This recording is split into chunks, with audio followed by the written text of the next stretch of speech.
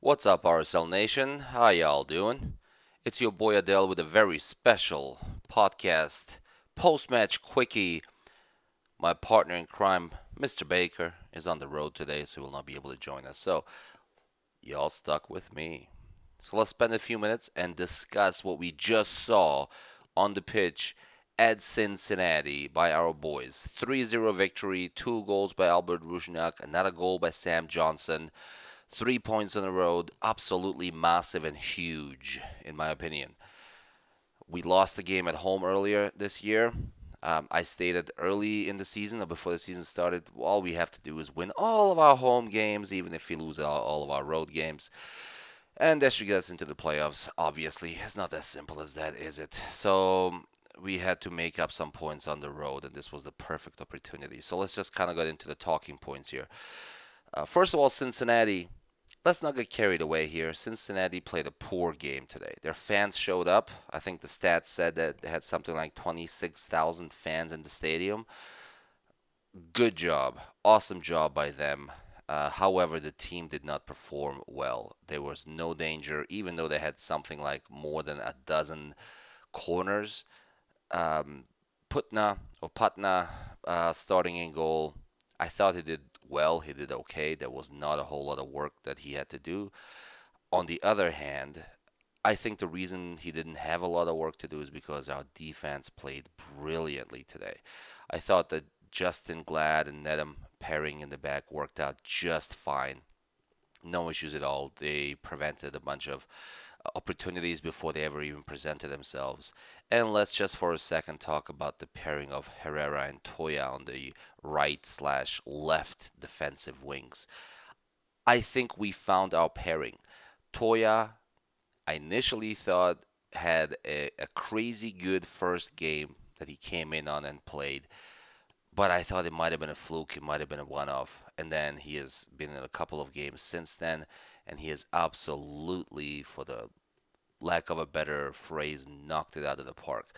I think Toya is absolutely deserving of that left defensive wing starting spot, which puts us into a really, really good position because that means Herrera can finally stop playing on the left side and play in a stronger position, which is the right side. So the right defensive wing, I thought he did really well today again. Another guy who really stood out, and he's getting, for some silly and stupid reason, a lot of negativity pushed or shoved or set his way these days, which is Kyle Beckerman.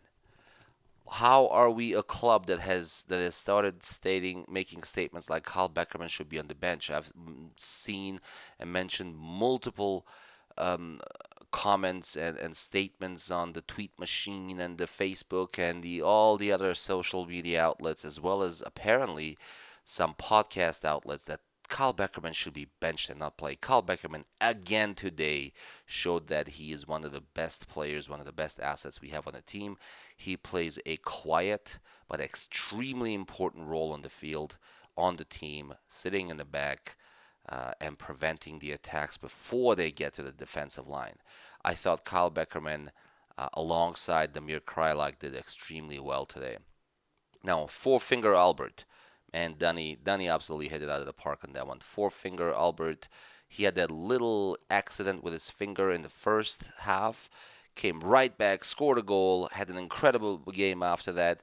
When the penalty opportunity presented itself, the foul on Savarino, which, by the way, no brainer, easy call for a penalty by any referee in any league any day of the week.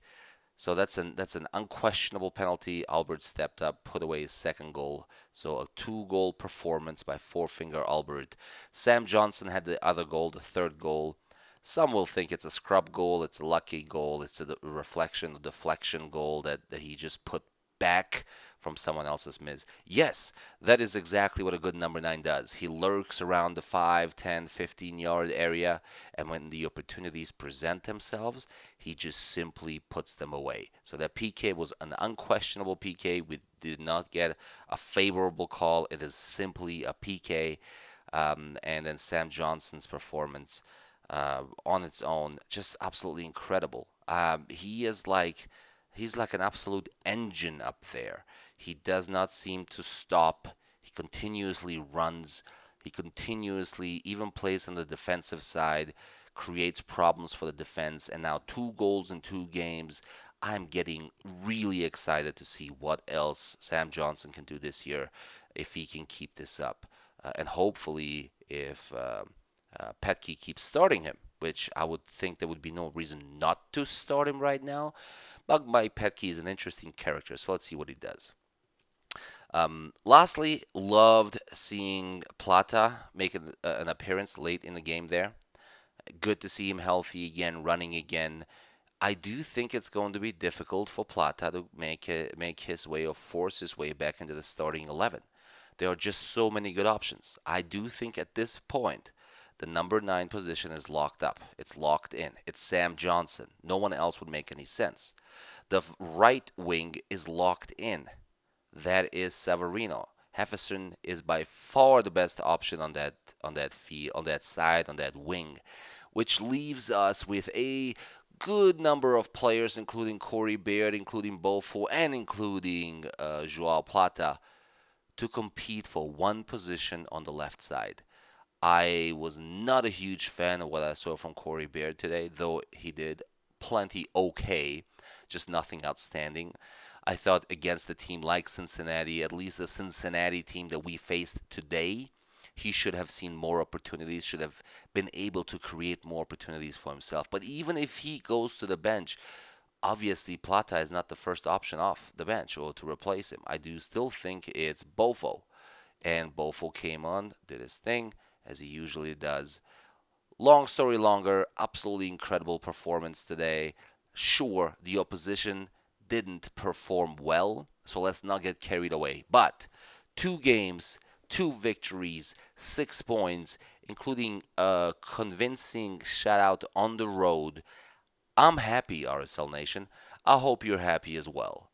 This has been your post Cincy match quickie, a special solo podcast, and we're looking forward to doing a longer version of the podcast come Tuesday of next week. Take care, celebrate, and let us know what you think.